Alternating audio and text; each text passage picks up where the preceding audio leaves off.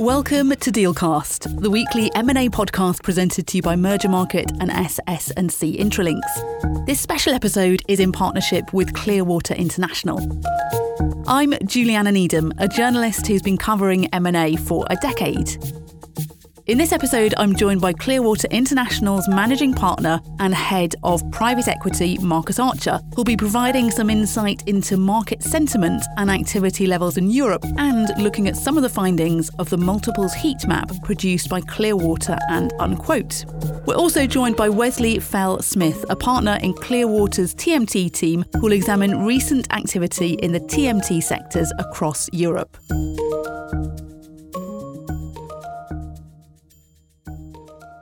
Hi, Marcus. Hi, Wes. Thanks for joining me today. Morning. Morning, Juliana. So let's start with a general picture of M&A based on the findings from the multiples heat map. Marcus, that one to you. Yeah, it's an interesting question in the market we're in. And the heat map data shows over the last quarter quite a significant drop in deal volumes as well as deal values. The data says 25% down on the previous quarter. And 46% down, in terms of deal values. There's been a significant shift in the market as we've gone into Q3, and I think we'll all have detected as M&A advisors or private equity funds. How do we navigate the next period of time? And I think a lot of funds are putting decision making on hold, other than for really high conviction assets until we get probably through to next Easter. So we found it a harder deal making environment. We've seen ourselves getting down to one or two bidders very quickly on processes. We are pushing through on getting some of those done where they're in more resilient sectors, but in others, the right advice to our clients, has been just hold fire until probably Q2, Q3 next year, until there's a bit more certainty in the market. Thank you. And Wes, coming to you, how's that playing out in the TMT sector? What's driving deal making in that sector, and have you seen it ease off as well? I'll reverse the question if that's okay and answer the second part first, which is what's driving deal making in the sector. Pre-pandemic, we lived in a world where you could do anything online. Post-pandemic, we live in a world where you have to try and do everything online. And that's driven an enormous wave of digitization, technology adoption, and software adoption. The phrase software is eating the world is very real and relevant. But has the macro and geopolitical environment impacted what's going on? Yes, we're not immune to inflationary pressures. Technology businesses still have customers, and where customers are facing challenges, so too do those pass through to the end supplier of services and products. And Marcus touched on it a bit already, but to what extent are macroeconomic and geopolitical concerns affecting the TMT industry? Is the sector better insulated than others? I would say, there's no industry that's completely immune from inflationary pressures, whether it is passing on pricing in your products or the increasing cost of your talent. We're already in a market where there is a supply and demand imbalance in the talent segment, not enough technical skills, not enough technically capable folks. And then when you couple that with inflationary pressures, you tend to end up in a market where, the impact of the wider segment passes all the way through. And as I say, all tech businesses have customers. And where those customers face challenges, so too do we. Thank you. And within the broader TMT industry, which subsectors do you think are offering the most appealing opportunities for deal making? I think the most interesting segments are those that are doing two things. One is either answering very big questions for society as a whole, whether that be people trying to help improve healthcare outcomes in the healthcare segment, or those that are helping with environmental concerns in the logistics segment, or indeed those that are helping businesses achieve efficiencies and make better decisions. So those that are involved in improving workflows and mission critical workflows, and or those that are providing data in order for people to make better decisions about what they do. I think those are the big themes driving activity. And linked to that, what sort of assets continue to command high multiples? We'll come on to the figures of the multiples in the next question, but what are the assets that are demanding those high multiples? A short while ago, we lived in a market where growth was king, and all evaluation was driven by growth as the primary driver. we're back in a market where the word profitable is no longer a dirty word. Profitability, resilience are the two biggest factors that are going to drive valuations in the next year or 2 years.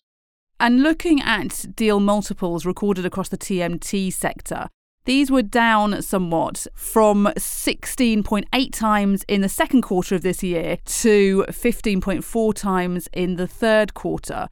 Firstly, Marcus, how do these multiples compare to other sectors?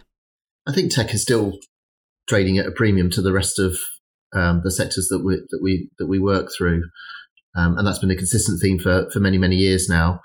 There's been moments in time where parts of the healthcare sector, particularly in pharma and life sciences, have been competitive with tech multiples, and there's been other times where parts of financial services have been similarly priced to the tech sector, and that still remains the case. I think if we look across all of the other sector, that still remains true, where parts of the healthcare market and pharma life sciences multiples are still holding up for the same resilience reasons that the tech market will be holding up. The industrials and chemicals sector, I think there's been limited deal activity, but those that have traded at good prices because they have some resilience about them. A lot of the other sectors, aren't seeing the same level of resilience as the tech sector, and I think we'll find as we look forward, that premium part of the market where conviction investing takes place at that upper end of the mid-market, those multiples will remain strong. The bit that we'll need to play through, and let's see how that lands given those two factors around the macroeconomy and geopolitical.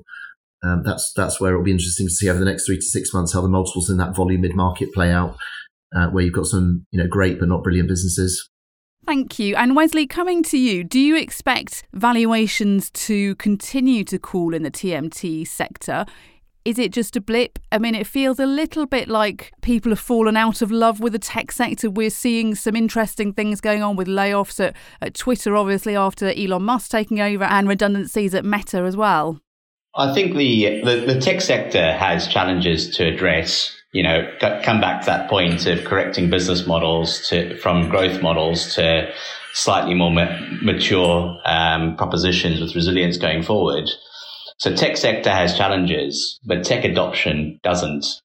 So the kind of overarching driver that I talked about at the start of the podcast, which is, there's a wave of digitization. We as a market economy, everyone else, tech is a fundamental part of what we do and how we participate in life. Valuations will be affected to the extent that inflation has a direct correlation with cost of capital and therefore brings down valuations. But outside of that, I have a high level of confidence that the sort of most resilient and the most profitable assets will trade well.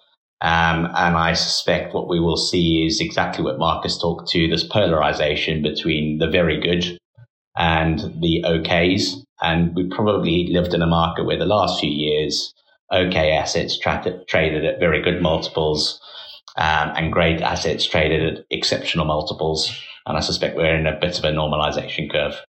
Great, thank you. It sounds like there's a bit of rebalancing going on there. From your experience and knowledge of recent TMT deals, what are the main factors motivating buy-side M&A strategies coming up to the end of 2022 and then going into 23? I think on the buy side, these phrases have been said, a number of times now, resilience, profitability, but, it's a very, very real driver of what people are looking for.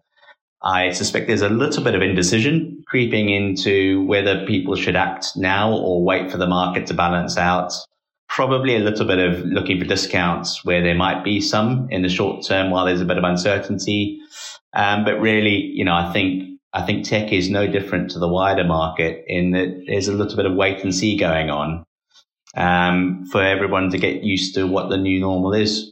And the headlines around Twitter, Meta, Amazon aren't really helping the confidence levels. Thank you. And Marcus, bringing you back in here, you mentioned at the start of the recording that there'll be some waiting and seeing till early next year. What are the big trends that you expect to see continuing in 2023? I'm pretty sure we'll continue to see a need for some funds to deploy. And I think there'll be an even more of a flight to quality for those larger, more resilient and high quality assets. And I think multiples will continue to hold up in that part of the market. And I think funds will accept that the debt markets will remain challenging for a period of time. So they'll have to over-equity fund those deals to get there. get their money deployed in those high quality businesses. I think we'll see a continued difficult time at those, Wes referred to it and I referred to it earlier, but those great but not brilliant businesses or okay businesses. I think transactions there, will either be put on pause for a period of time, or in due course there'll be an adjustment in terms of where the multiples for those businesses will lie. And I don't think it's easy for anybody to predict when that market will change and those dynamics will change.